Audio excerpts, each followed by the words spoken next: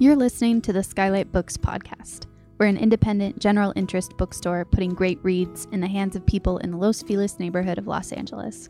Hosted by resident Skylighters, we're here to bring you new and exciting author conversations, group reads, and bookseller chats. Happy listening. Welcome to the virtual Skylight Books. We are really excited to be presenting three amazing poets in celebration of Paul Tran's book, All the Flowers Kneeling, which is out now. My name is Hallie. I am the events manager at Skylight Books in Los Angeles. And without further ado, it is my very great pleasure to first introduce to you Hugh Min Nguyen, who is the author of two collections of poetry, This Way to the Sugar from Right Bloody Press in 2014 and Not Here from Coffeehouse Press in 2018, which went on to win the Tom Gunn Award for Gay Poetry.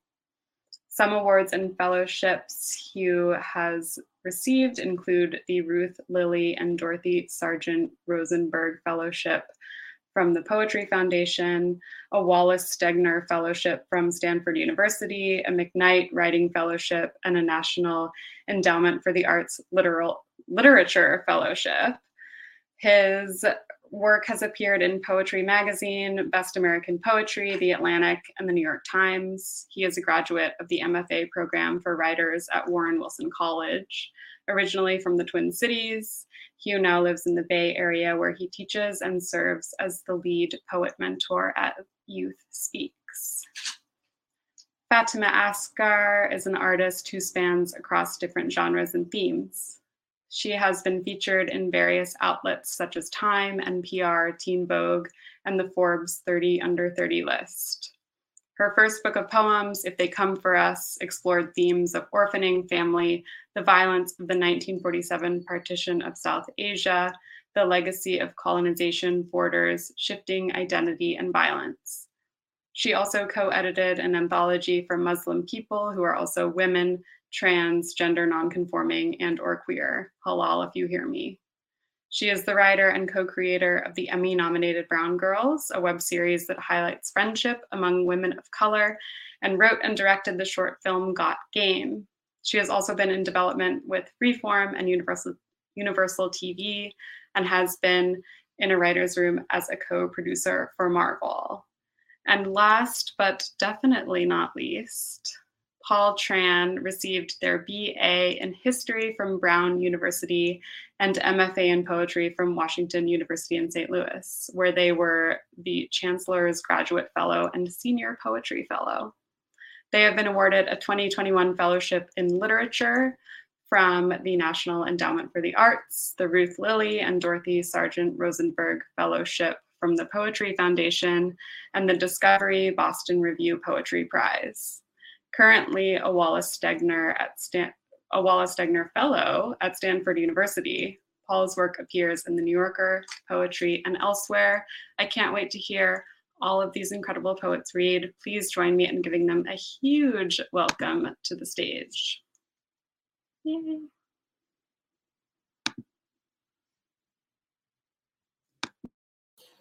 Hi, everybody.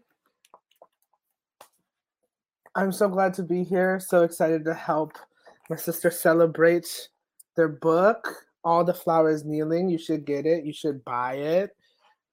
You should pray to it, cry in it, eat it, rip it apart, put it in your mouth, shit it out. I think that's a Mary Rufa poem. Yeah, you have to eat the poem, then you have to shit it out. Something like that. I'm going to read a few poems and then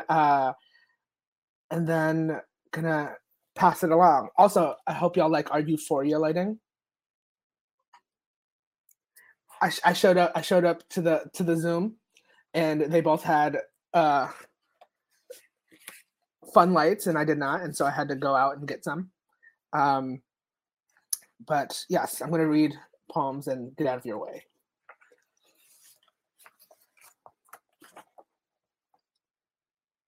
Every time I change my mind about dying, I have to convince my body. Almost daily, I think of how I wasted my last drink on a vodka cranberry. swearing it all off after pissing some stranger's bed. There's a dream where I pin down my life and take its temperature. Canary Fahrenheit, Fox fur Celsius, a quick summary of my body. For so long I didn't want to be touched, and then I did. Perhaps it's too early to be finished with everything Paul once told me, the context which at the time had nothing to do with him dying. Roca in his jawline says if I shut up about beauty, I can become it. Before the laxatives, it was the pills that turned everything, even water, bitter. How did I learn these habits? Lemon water in the morning, licking the end of a thread to pass it through a needle. I would never say my mother hated me, just that she wanted me to hate myself enough to change. I think the topic of conversation in which I am last to join is about living, but who knows? Usually I'm wrong.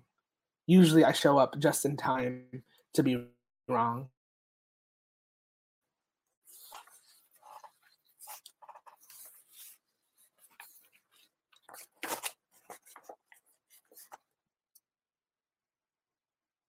When did I know? Maybe during a game of chicken, when he managed to double back and forth across the freeway before I could even brave it. Maybe at the outlook above St. Paul, when he grew bored of the view waiting for me to reach the top. When he blew out the candles before we finished singing. When he strung a bottle rocket to his gray tooth.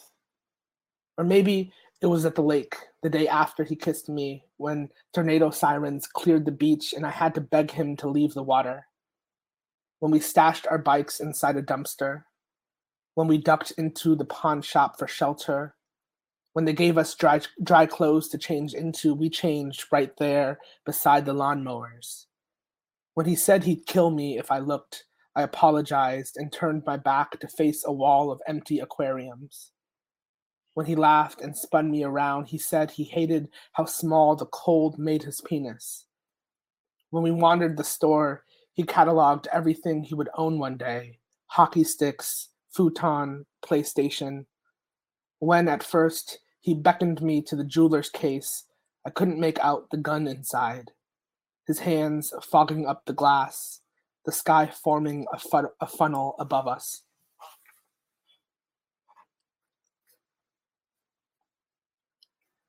And then this is going to be my last poem.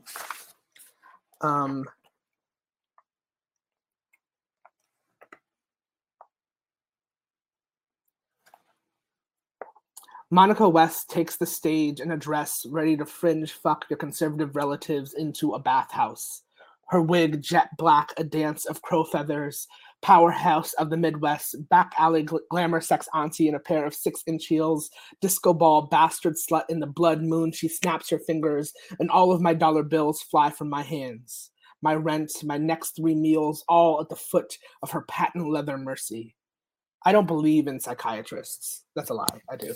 I don't believe in the church of therapy. Another lie. But I do believe in my friends. I believe in healing.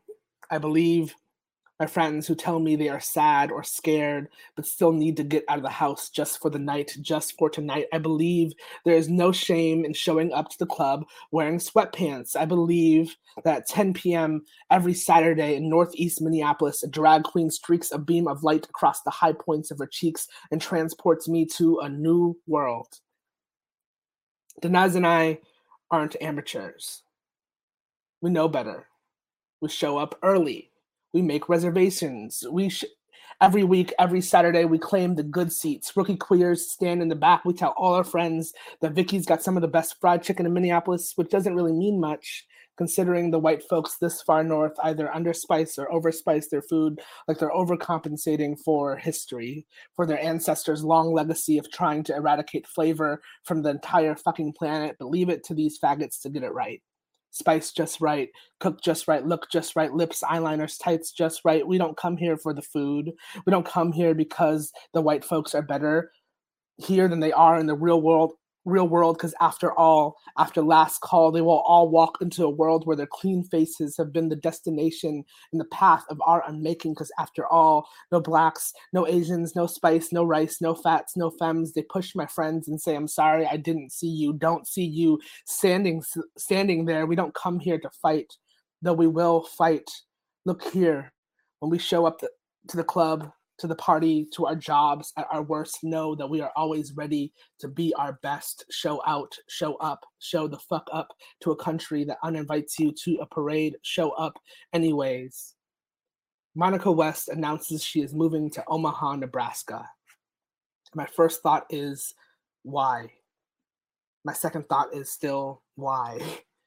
And then I think about Saturday, the one after the election, or the one after the shooting, or the one after, or the one the night before, or the one the night of. I think about every inevitable Saturday that will follow every inevitable tragedy. I think about the world on fire and the music we choose to play anyways. And I wonder if I will ever be brave enough to leave one day. If I will one day ever get out of this town, this country, this world of sanctuary is not a place, but the people we love, all under the same temporary and impossible lights. How can anyone convince us to stay? How do I stop people from leaving? But we don't come here for sanctuary. We know better. We come here for Monica West, for Victoria DeVille, for Kamari Williams, for the way Kyle's ass looks tonight. We come here because I think Dinez would make a great drag queen, because I see a world where the people I love sing their favorite songs. I see a world where the crowd cheers for their brown and perfect bodies. I see a world where I stay and I stand at the foot of the stage and wait for them to reach down and take, I don't know, my money, my hand, my fear of a world that refuses to know their glory. Thank you.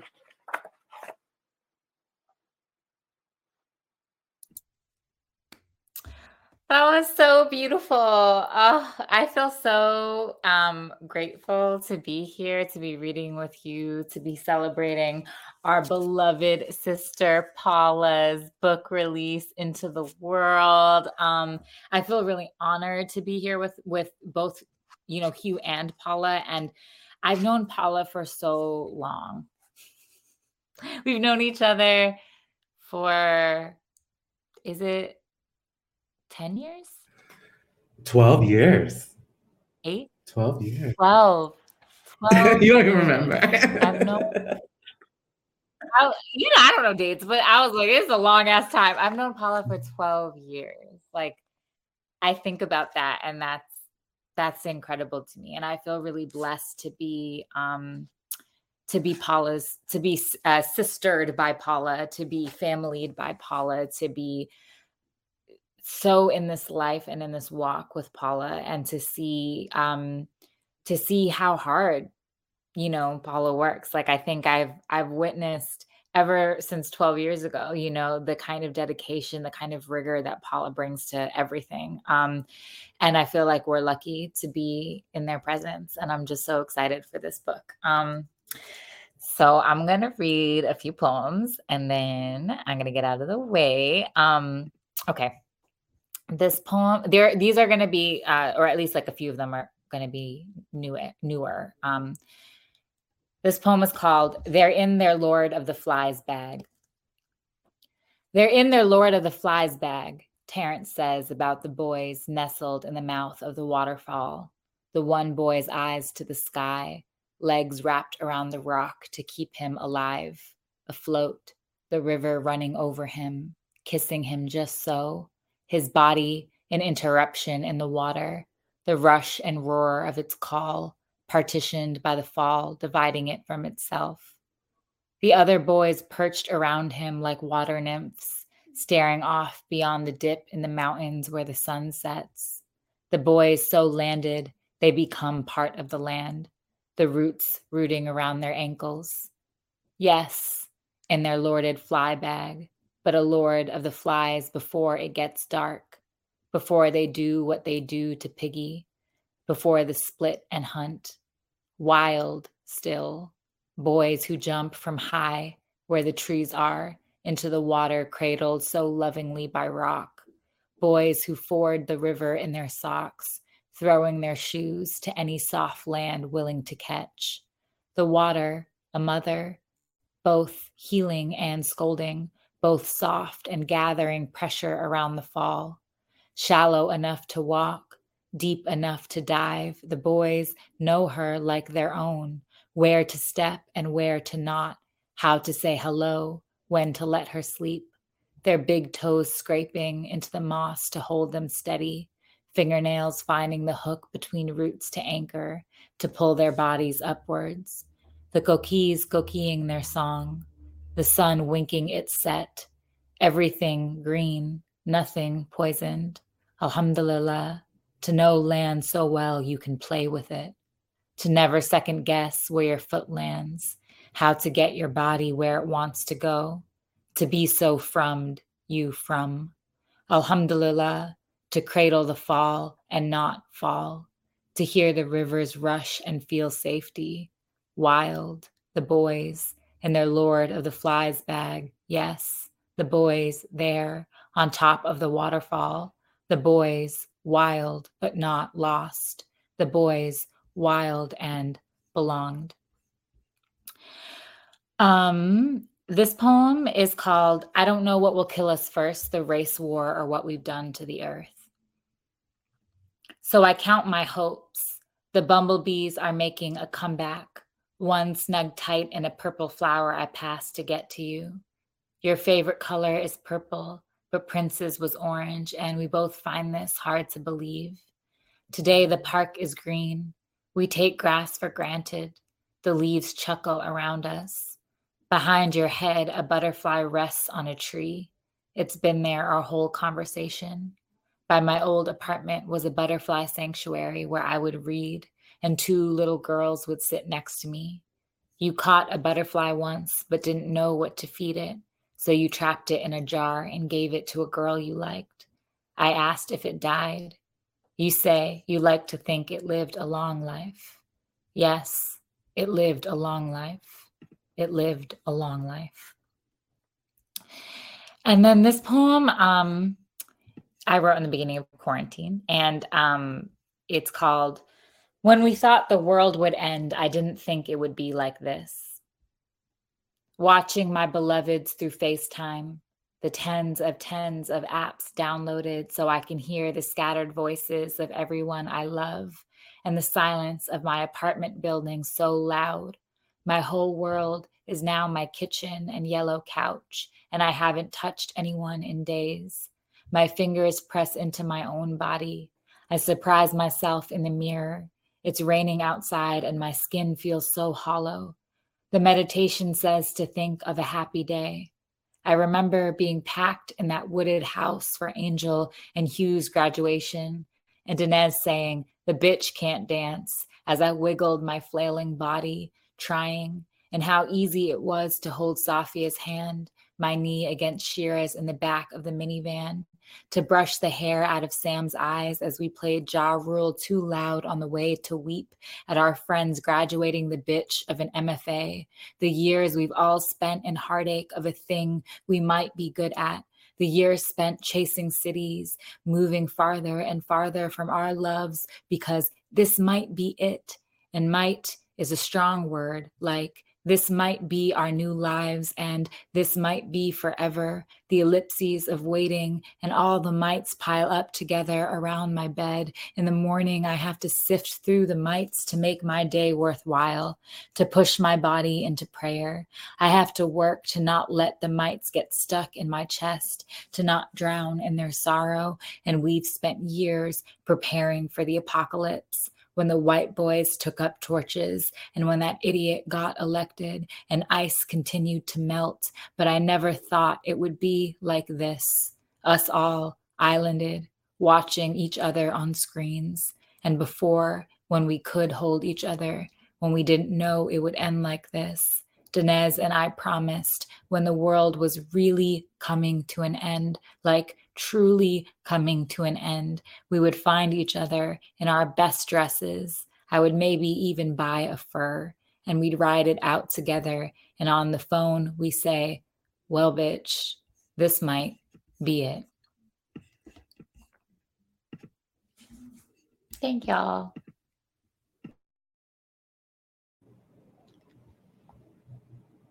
Thank you, Hugh and Fati, so much. The only way I know how to counteract this deep emotion is to remind myself that I was also in that house with everybody and did not hear a girl's name in this poem. I specifically remember sleeping in the living room outside of Fati and Safia's room for the record, the historical record, which is maybe a good segue to this first poem. I want to read a poem for Fati, a poem for Hugh, and then a poem for you both. And the poem for Fati, the poem is called Scientific Method, and it takes its voice from a book bound in human skin, but it's not just any book. It's a book that's found in the library of the college we went to where I first met you. That first week of school, Fati was doing a poem or a pre-orientation, and let me tell you, I grew up feeling like I thought I had friends, or those who I called my friends were people who loved me, but I didn't quite know how to discern the love people gave from the love that I wanted. And I don't really feel like the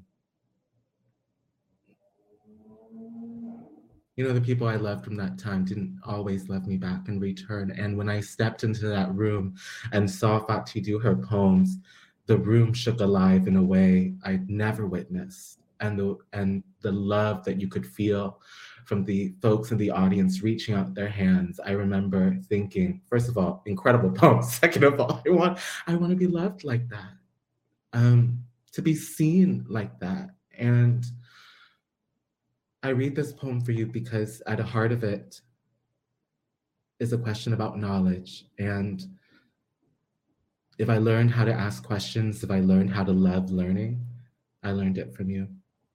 And so this poem takes its voice from the body from which the skin to bind that book came from. And this body was dissected on in 1543 by the scientist Andreas Vesalius, out of which we learn everything we now know about human anatomy. And the reason for why the body is important is because Vesalius stole this body from graves of people he assumed would not be missed. And that is coded for perhaps a body of color, a body without money, a body of no status. And so, Scientific Method. Of the books he wrote about me, my favorite is the book my master had bound with my skin.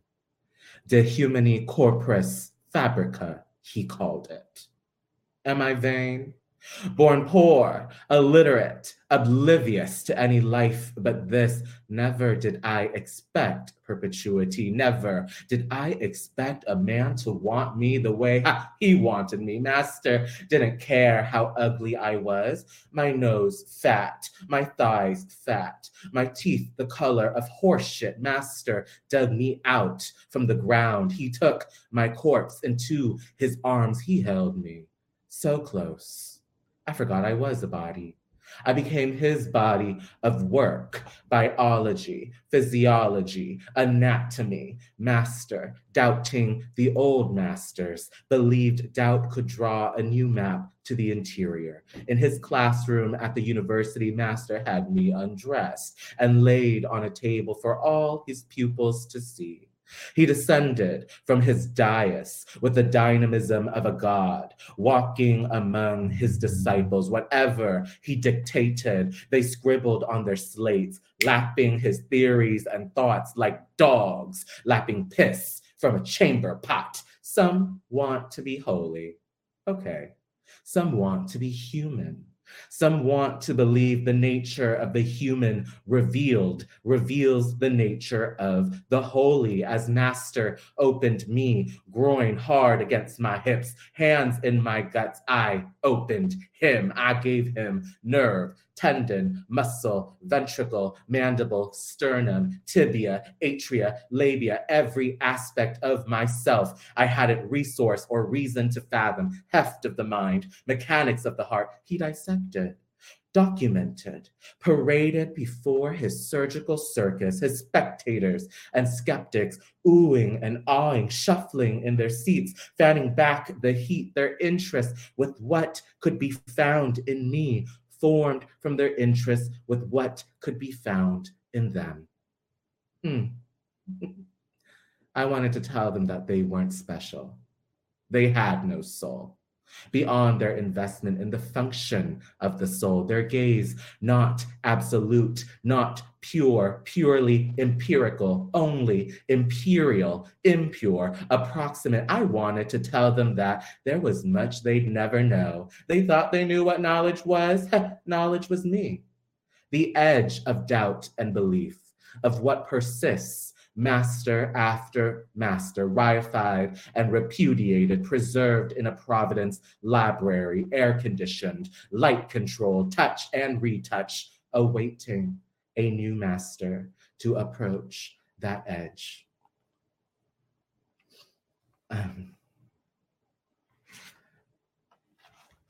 So many things in this life thinks that they own us, but they don't. And I think through poetry, if we reclaim any sense of ourself back, it's that we can't ever be owned. And if we were to change the conditions of that. And this poem that I want to read for Hugh, it comes from a long poem, 13 sections at the heart of the book. And for a long time, I thought that as a poet of color, one of my imperatives was to show proficiency, that I could do this, particularly, and Hugh, Fati, you might resonate with this too, we come from spoken word and slam poetry. A lot of times people don't believe that, we even understand grammar or syntax or how sound works beyond the level of rhyme, or how to sustain argument, how to use rhetoric. And I thought about all of the poets like us who through the centuries have been inventors. I mean, in the last 5 years, Jericho Brown with the duplex, Terrence Hayes with the golden shovel, Patricia Smith's double golden shovel. It's there as evidence that we have been inventing and contributing to this field. And one of the inventions I make in this book is a new poetic form that I hope better reflects and enacts the experience of survivors. It reimagines the sonnet crown and sestina tradition. The sonnet having 14 lines, that concluding couplet that reaches for certitude or epiphany. This form, one of its rules is only 13 lines. Resist that impulse to say anything is for certain. Stay in doubt, stay in ambiguity. The sonnet crown lifts the last line of one sonnet neatly and cleanly as the first line of another, as if to say that what is gained from one experience is cleanly and neatly lifted to another. Whereas for myself, I found I was making similar mistakes again and again, regrets again and again.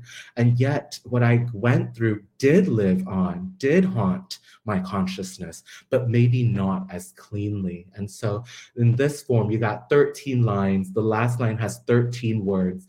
Each of those words become the first word for each next line of the next section.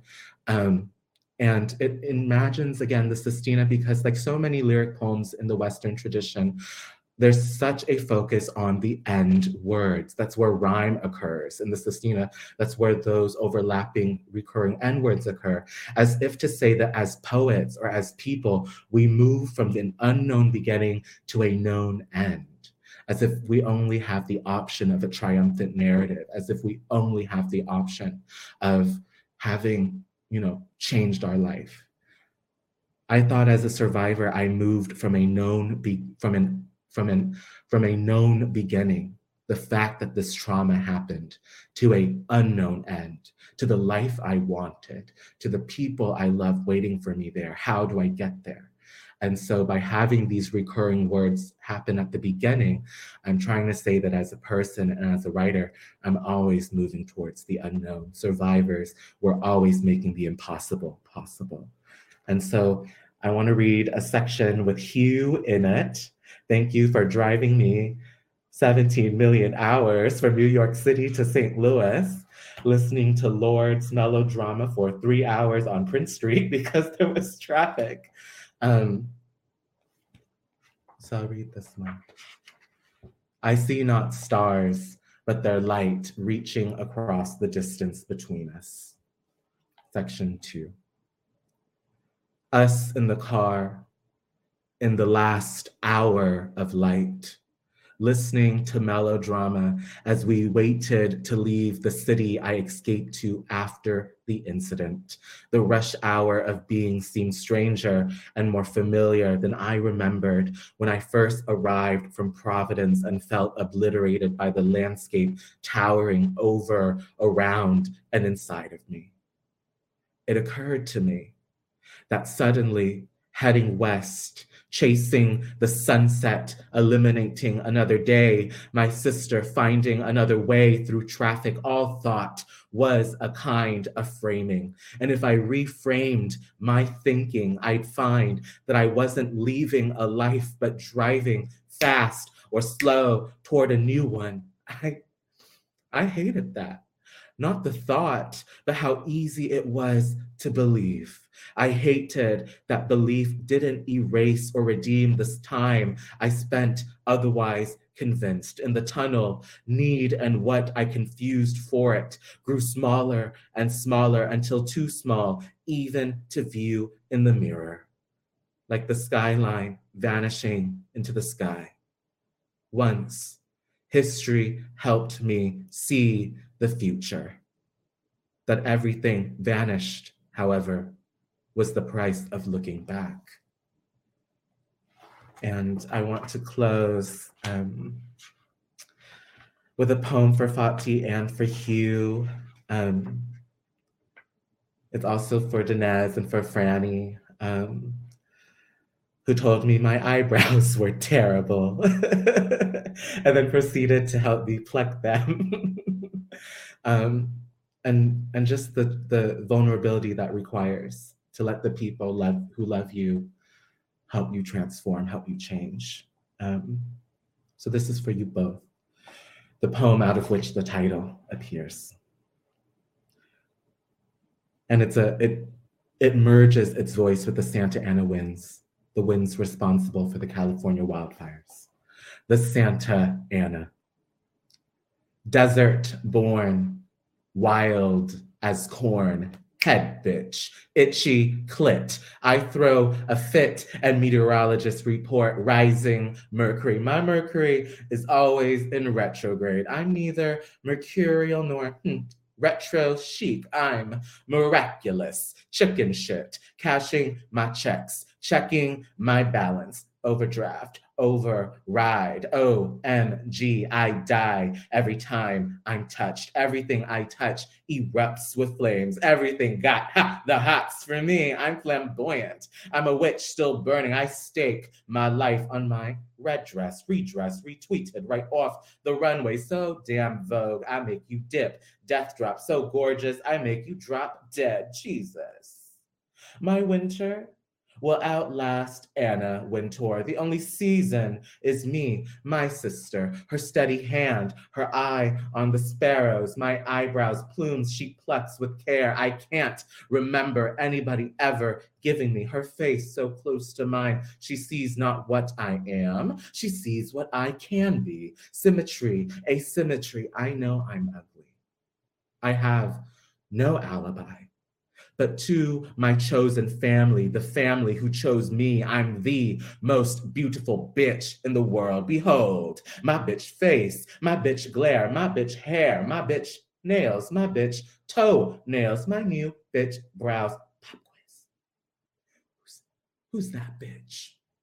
That bitch, that's me, looking at myself for the first time, my sister taking a step back, a step forward, this angle, that angle. This is devotion, attention, revision, precision, a sister assisting her sister in becoming, coming back from the dead. Apocalypse, apocrypha, we're the only testament. We're the wind the angels failed to stop from winding through Eden. Bitch, You hungry, Sodom bitch, look back. Southern California bitch, take this butter knife to your husband's neck. Haven't you heard us?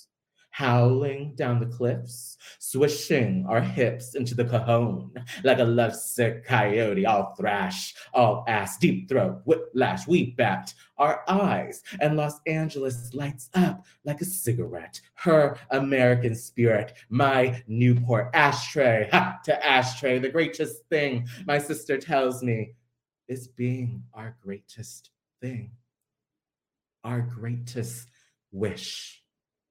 My wish? I want to say what happened to me.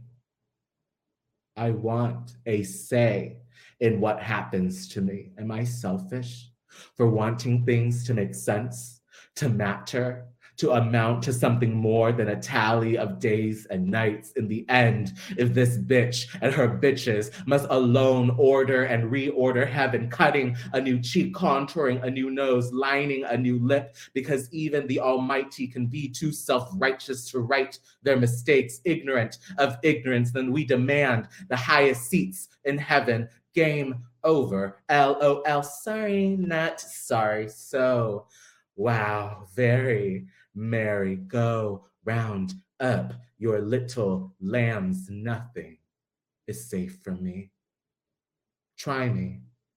Give me the trial of the century. Give me liberty. Give me Death Valley. I want all the flowers kneeling.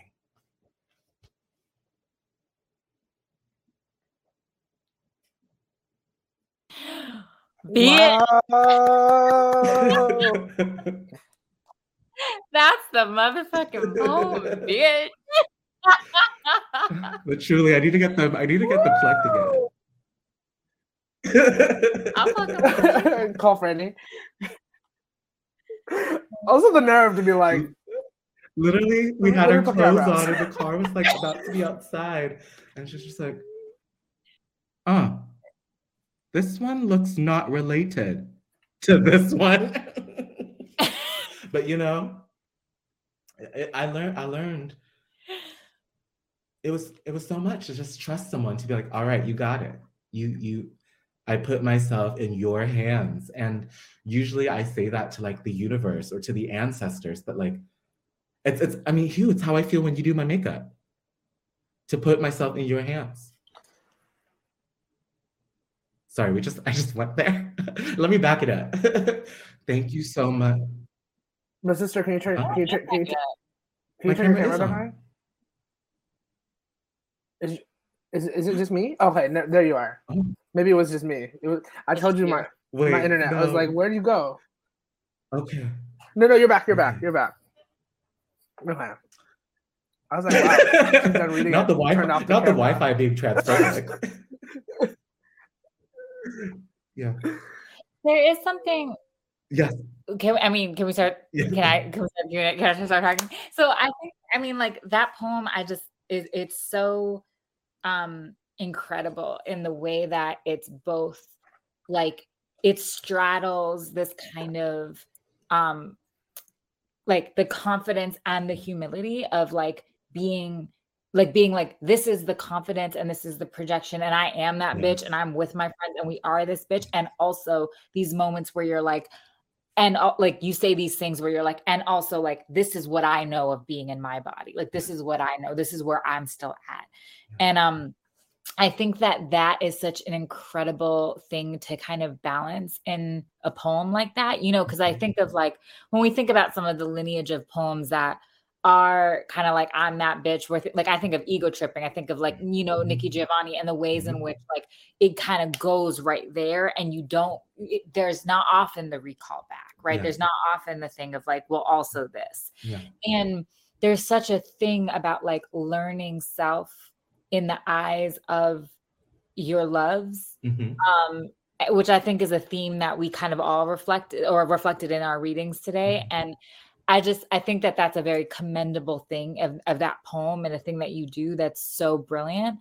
And I guess I wonder, like, even in your own poetics, in your own kind of thing, like how do you negotiate the line of basically humility and like bad bitchery, like humility and expertise, like mastery and openness to the world. And so where are the ways that you kind of pull and draw from that? I mean, paying homage to our non-binary lightings, I like in a poem when I reach for that sense of confidence, bad bitchery, self-righteousness, even like righteous rage, I think of what might be on the other side. And so often when I teach extremity of feeling or interiority to students, I give them the emotion wheel that we can find on Google Images. And I'm like, if your poem is about one feeling, try to let the poem also be its opposite. So what is, you have a poem about love, what's on the opposite side? How can it travel through all those nuanced emotions to get there? Just because that's more, it feels a more complete human experience to say this and that, to also understand that I know one state of being because I'm not occupying, because I have inhabited something else. In this poem, I thought about moments when I was most self-destructive in my conviction to be somebody. Because I thought this trauma has marked my life. I have to be somebody to redeem who I am. And so I'm just gonna go 100% full speed ahead. And yet that wasn't just confidence. That was shame and fear. And so I wanted to embed all of that in it. And I think some who are unfamiliar might only see the confidence at the top, but I imagine those of us who have passed through life having to surmount similar things, we can sense all the other layers underneath. And then in the craft of such a poem, you can sense it too. You have these stacked short line tercets that are really like cliffhangers. I feel like the reader is just falling off, tumbling and tumbling down. And there's something emotionally and psychologically precarious about that, perilous about that. And so it almost betrays the confidence. They both exist because, we non-binary, both exist. Boo boo, bow bow. Yes. Wow. Beautiful. I love that. I have another question, but Hugh, do you have one? We're playing truth or dare. Truth question, dare, read a poem. No, you ask. I'm also struck by, when you were talking about your kind of like reinvention of the Crown of Sonnets, right? And this idea of the kind of formalist bitch Paula, right? Like the kind of idea of you as formalist, and I know you this way. I think Hugh knows, we all know you this way, but the kind of rigor and the intentionality that you bring to your work, the rigor and intentionality that you bring to the line, the rigor and intentionality that you bring to the craft. And also I think the way that sometimes, and again, I'm projecting, but this is also like things that we've had conversations about, but like the way that sometimes in dominant narratives that gets erased from us because of our backgrounds in performance, because of our backgrounds in spoken word, because of our backgrounds in what people, in what elitists would deem as like lower class avenues into poetry, or lower, like less elitist ways of dipping into poetry. And so I wonder too, for you, like, what are some of like the kind of form plays that you do in the book? Like, what are some of the ways that you feel like you're really like excited about the way that you're pushing this forward? And then also like, what are even the ways in which like performance has actually influenced the craft in a way that is beyond just how people talk about performance and the kind of reduction of performance, but how is performance actually elevating the craft of the work that you're doing? Yes. My answer is going to be in 3 parts, and I'm going to keep them as succinct as possible. The first part being, I don't think it's coincidence that poets like us were taken away the opportunity to think in form in a manner that is about liberation, that is about giving our hopes and dreams a shape. And instead, we were fed this narrative of constriction, of containment. And the reason why I do not think it's coincidence is, and this is my level 10 pad thai spicy. There's no scholarly evidence that substantiates this. It's just an idea that I've had, that the moment in time in the mid-20th century when education and prosody began to fall out also occurred with a moment in time in which readers and poets of color were coming into things like the MFA program, which meant that it coincided with the Cold War, with the Civil Rights Movement, with the time in which the state, the CIA-funded agencies and programs that poured their money into our, what we now understand as the poetry industry, like, we're trying to bring up specific writers to make America look good abroad in their literature. And so if, for example, a poet like us could use form to tell another story, to make another way of understanding the failures of democracy and capitalism possible, which meant that the form said something the content didn't say, how could the state monitor that? The state can only monitor and censor ostensibly what is written. And so by taking form away from us, we are left with what? The direct utterance. And then what do we get made fun? What do we get ridiculed for now? Only being poets of direct utterance, knowing nothing. I don't know. Level 10 pad thai spicy, unproven, but one day, I don't know, the archives, when they're declassified, I'd be interested in young generations of poet scholars coming up and maybe proving some of this. How did the general education of poetry change as it has been diversified for the last 50 years? I'd be curious.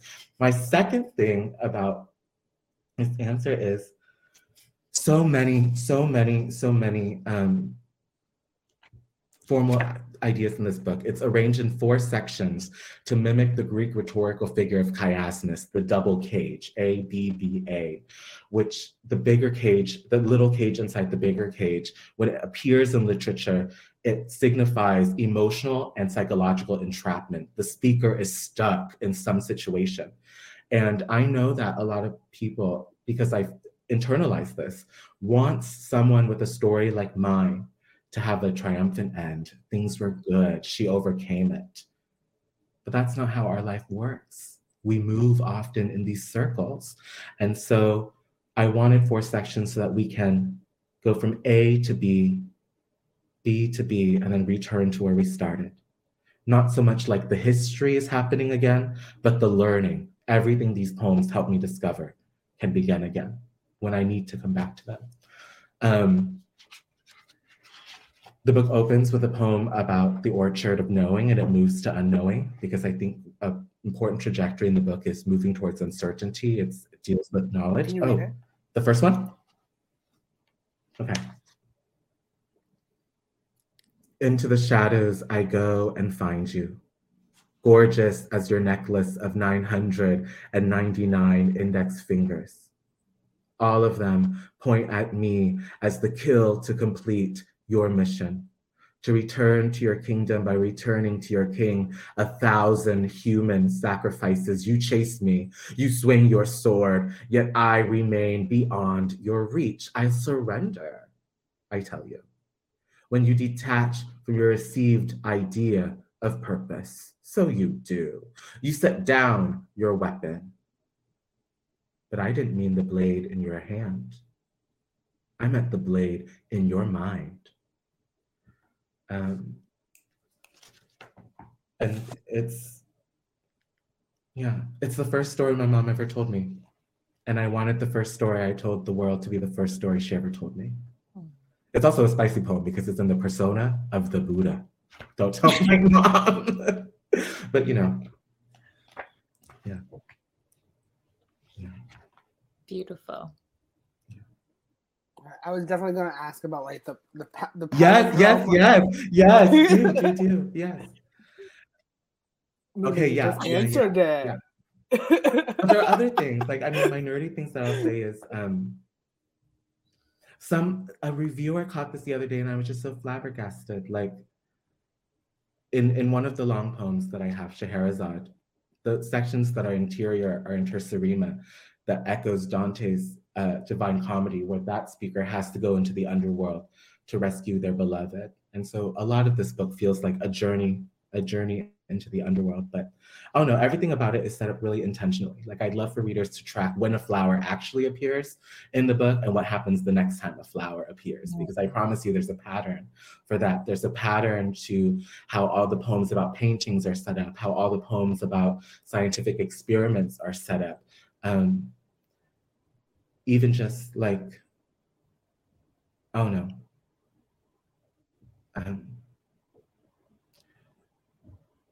When certain people, crop up and when they disappear, who remains? I'll say that. I have a question. I feel like I'm cheating because like I've been to another Paula event and like I've heard like great answers and I'm just like, ooh, say that again. But I would love for this audience to hear you talk about the way that you use wordplay or how you teach your readers how to read a poem, how to read your poems specifically. Yes. Okay. So two things. One, I believe that every poem has to make, and naturally is, but has to make an argument about poetry itself.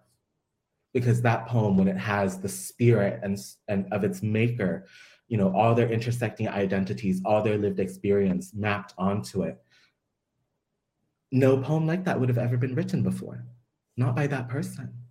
And so it has to make an argument about poetry is and what poetry can do. And then in a whole book, I think the book has to make an argument about what poetry is and what poetry can do. I found that it's not been enough for me just to tell the story of my life. It's to say why in this art form, why as language. And so a book, I was taught, has to teach a reader how to read it.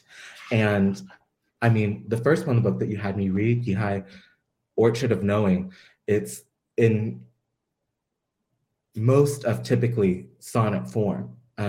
It's not metrically, and it's not by rhyme, a formal sonnet, but it's in sonnet form, but it's about a Vietnamese folk story. That's the first argument I make, is that I am proficient in this. But also it's in persona, and I've chosen the biggest persona there is, the Buddha. and it's an argument about confidence too, about heritage, inheritance. But in the second poem, which is Incident Report, which is an actual report I had to fill out after I was assaulted, there's the report asks for my affiliation and my residence at the institution. And one of the lines go, I misread affiliation as affliction. I misread residence as residual. It meant that during this time, symptomatically, I was seeing things that weren't there, misunderstanding things, misperceiving things. And I thought, how can I enact that kind of strange behavior that I developed, strange way that I developed? How can I enact that in poetry? And in the next poem, the poem immediately after, one of the lines go, she changes, this is about my mother, she changes and is changed by how she tells her story. There's no truth, only a version, a verge of vengeance. And so I slide sonically that term, a version, into the word aversion, into the word averge, into the word a vengeance. And I think I'm trying to use wordplay to quickly get the reader to understand how one person's investment in a narrative is not unrelated to their emotional or psychic need for a revenge on history. That my mother's version of how her life went down is connected to her needing to feel okay, to be strong. And even if how she's told it to me is true or not, I'll never know, but I know that she needed to tell the story this way to survive. And so that's what I was trying to get folks to, but I do that, I do that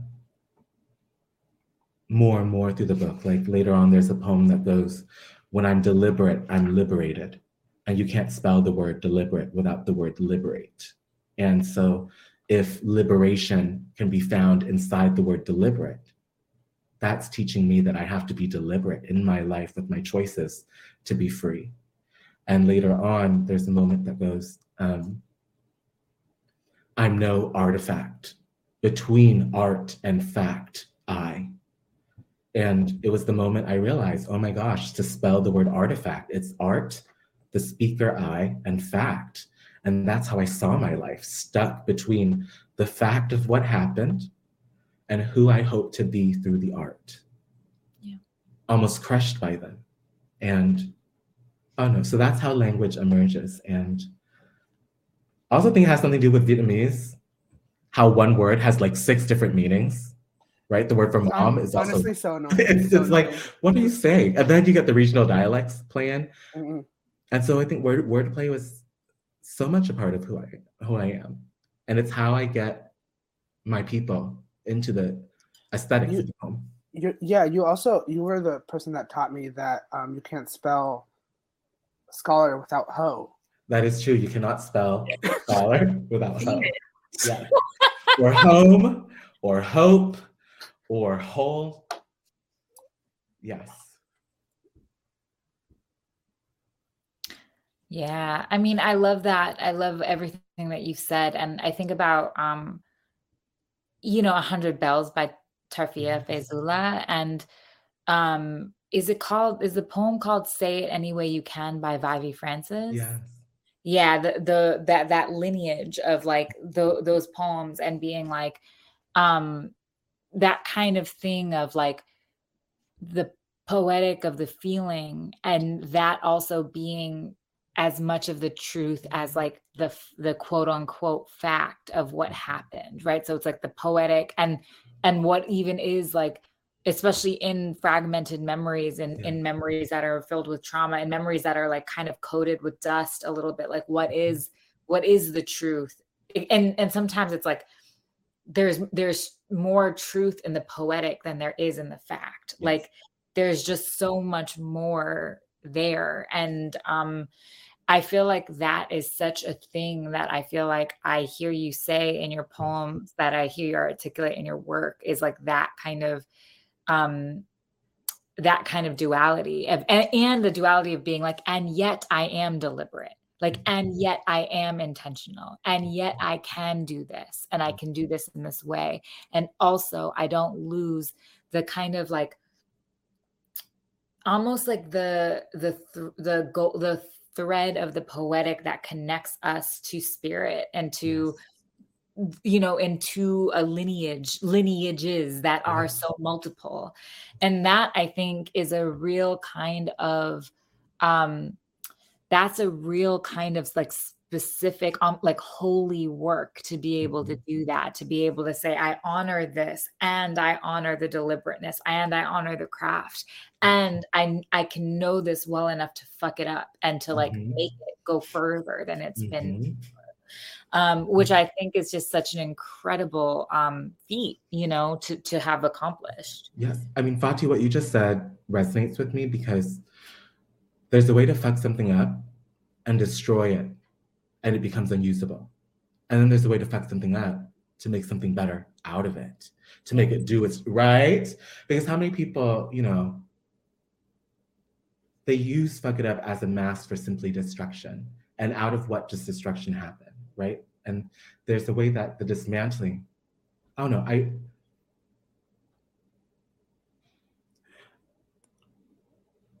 want to show that poets like us can do more than just show that we can do this, that we have ideas, and we have ideas about how to bring all of ourselves into the work in a responsible, inspired way. And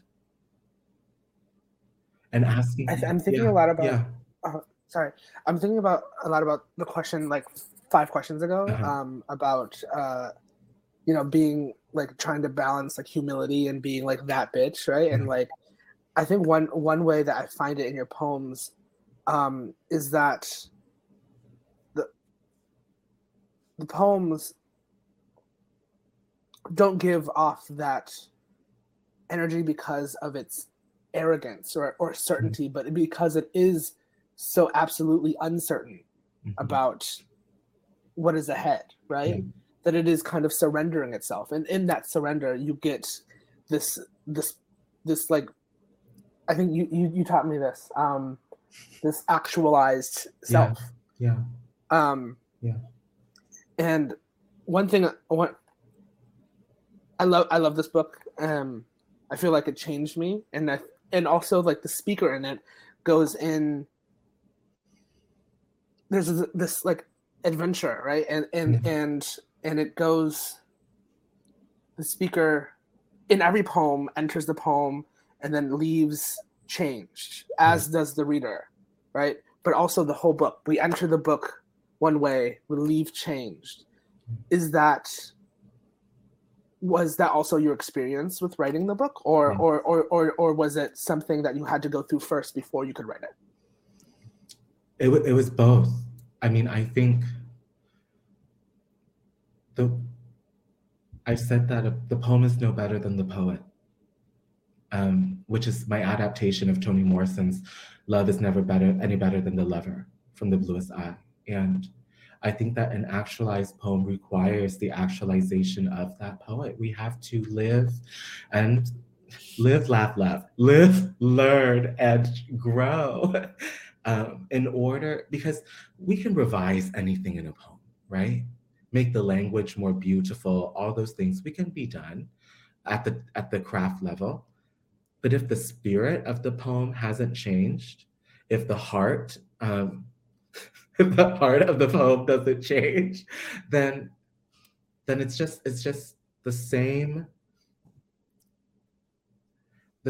unrealized core with a different exterior, right? So I'm so distracted by this chat over here. Just us two. I know. No, I know. But I wanted to be a different person by the time I put down my pen. And I think I knew the book was done when I felt like, okay, for the time being, I've learned all I can learn. Let me write it down before I forget. And I mean, one of the last poems I wrote was Scheherazade, and it was because I was on the phone with Franny, and she said, it was right at the beginning of quarantine, and she said the word helpless. And, you know, the call ended, I put down my phone, and I thought, helpless sounds like the word hopeless.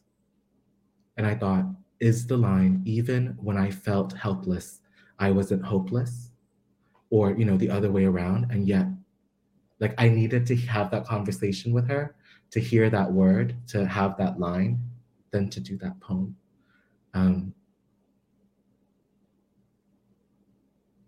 So sometimes it's just someone coming and changing me, really. Yeah. I think we have 4 questions in the box. Cool. Yes. I was just gonna pop back in and say that we have some audience questions if you're ready for that. And I think you can all answer these. I would love to hear. Yes, please. A great question from April, who says, what has writing this book helped you reclaim? Ooh,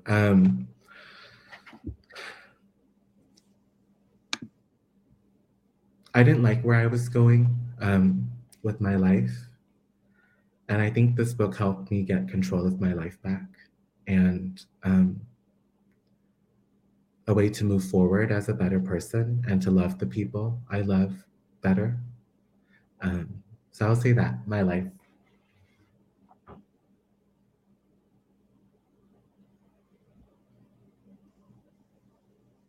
Did Fatima or Hugh, did your writing your books help you reclaim anything or not?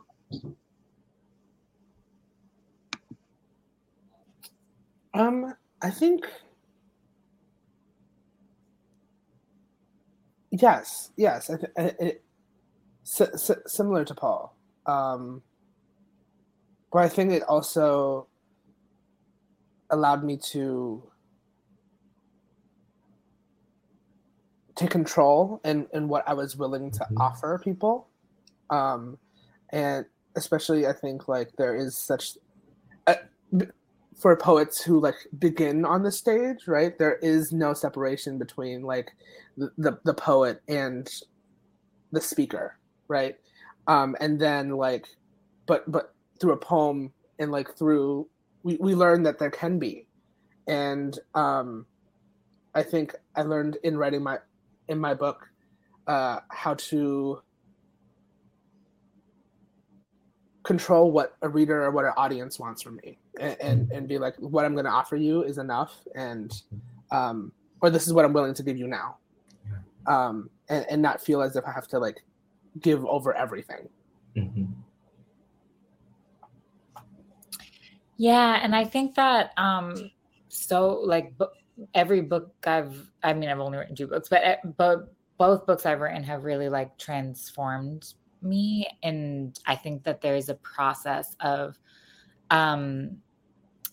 so much, like there's so much reclaiming, there's so much transformation, and in some ways it's also, I think I'm thinking most recently about the novel that I'm working on that's going to come out in October this year, and it's like just really helped me reclaim things that were like so difficult for me, and things that made me feel like I was like, other people's narratives that were over me, and then me being able to assert my own. And even though it's in the realm of fiction, being able to just like kind of grapple with and sit with that.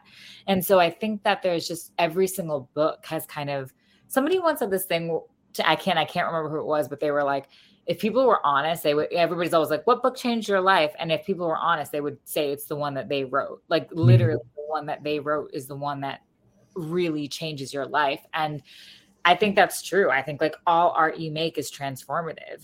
There's a huge process of transformation that happens when you make a piece of work. You can't enter it. It's Paula's answer. You cannot enter your work the same way that if when you started writing it to when you ended, like there's an entirety of transformation that happens through the process of creation. And we should let ourselves be transformed by the process of creation. It's such a huge and pivotal part of being alive is creation and transformation. And so just like how important that is.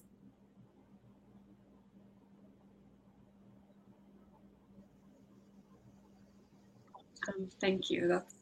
That's wonderful. I love that answer. Another question is from Eileen, who says, what did you learn about yourself in the process of writing this book? I think I learned about myself. I think I put into the book, and of them,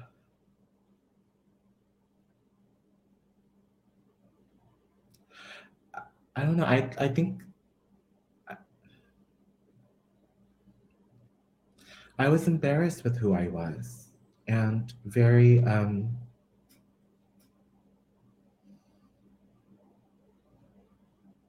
I don't know, I didn't know how to be a person in the world, and the desire to change did not immediately come with how to change. And writing these poems, I learned that there was still so much growing up I had to do, how I had to shift my perspective on love. Like with my family, do I need them to know what happened? Or can skirting around the story, pretending like things are okay is enough? And I saw that for a moment it could be enough, that to love them meant I had to spare them from what happened to me. And I don't know, a lot of things, but most of all, I think that there's still a lot of growing up to do. And hopefully the next book and the book after that will show how that journey unfolds.